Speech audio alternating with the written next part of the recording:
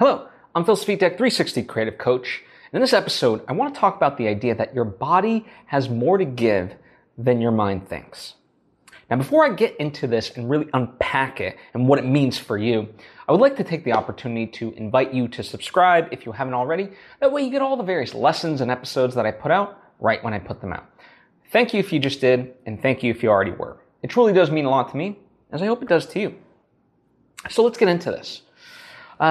Now, as far as where this notion really comes from for me, in my soccer playing days, a lot of times we, especially at preseason, we'd be doing a lot of fitness stuff that really pushed us to our limits. It was to get us in shape very quickly and so forth. So that way we could have a good season, and not worry about fitness and focus on the soccer after that. And obviously that was strenuous for our bodies, but it was more strenuous for our minds.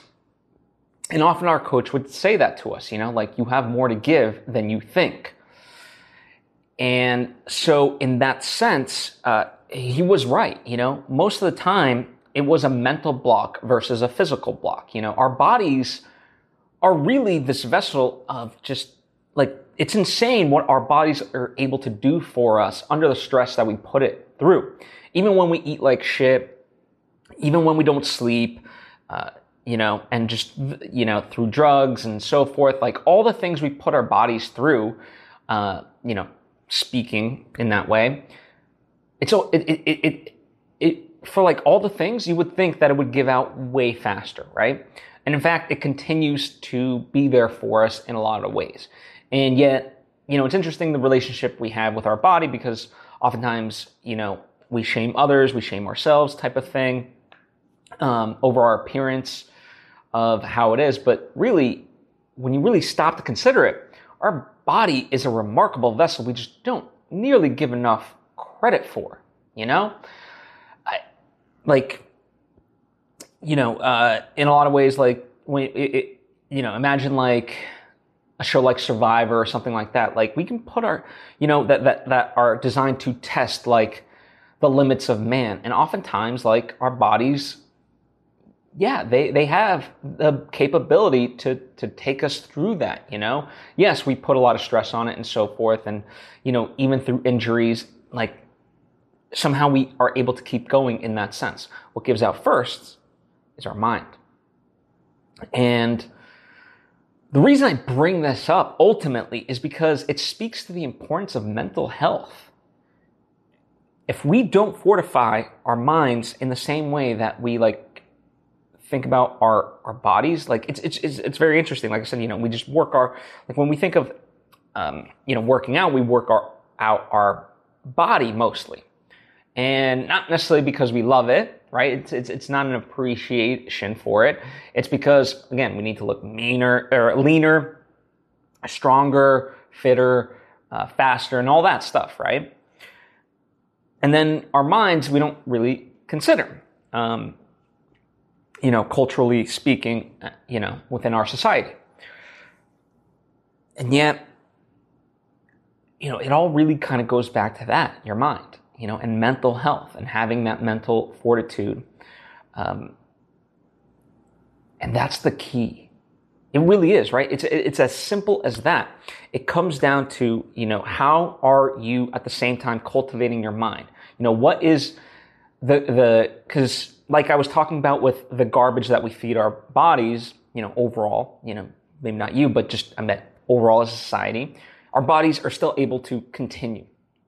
Whereas unfortunately, our minds garbage in, and it's a lot more detrimental with what we feed our minds. So if all we do is feed it negative thoughts and so forth, and all we do is reiterate to ourselves the negative thinking that comes up, that's detrimental. That leads to depression, possibly suicide. It can make us mean, towards ourselves, towards others, and all this stuff. It blocks us from being empathetic, all these different things. And therein lies the crutch. I'm not trying to, without sugarcoating it, that really is what the brass tax of this lesson is. You know, if you don't work out your mind in that way, it's going to be the first to give, and it's really hard to come back from that. You know? And the secondary part is appreciate your body, because it's doing incredible work. So that's the lesson today. You know, to really stop and consider those two things, reflect on them, and see how you can go about moving forward with this realization.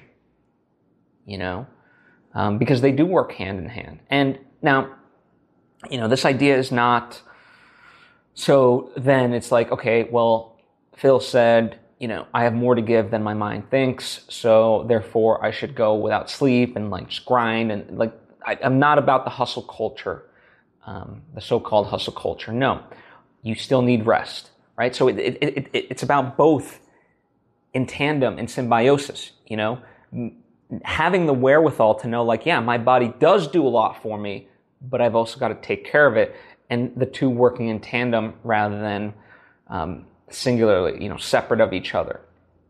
Because I don't even think, like, oftentimes, like, our mind, we don't even consider our minds and our bodies to work on similar paths, or parallel paths rather. Like, we just so see, like, the mind and body is different, when the reality is we need to start fusing them together in that way, and, you know, make our minds just as strong as our bodies, but then, you know, with our minds actually love our bodies, right? That's the key to all this.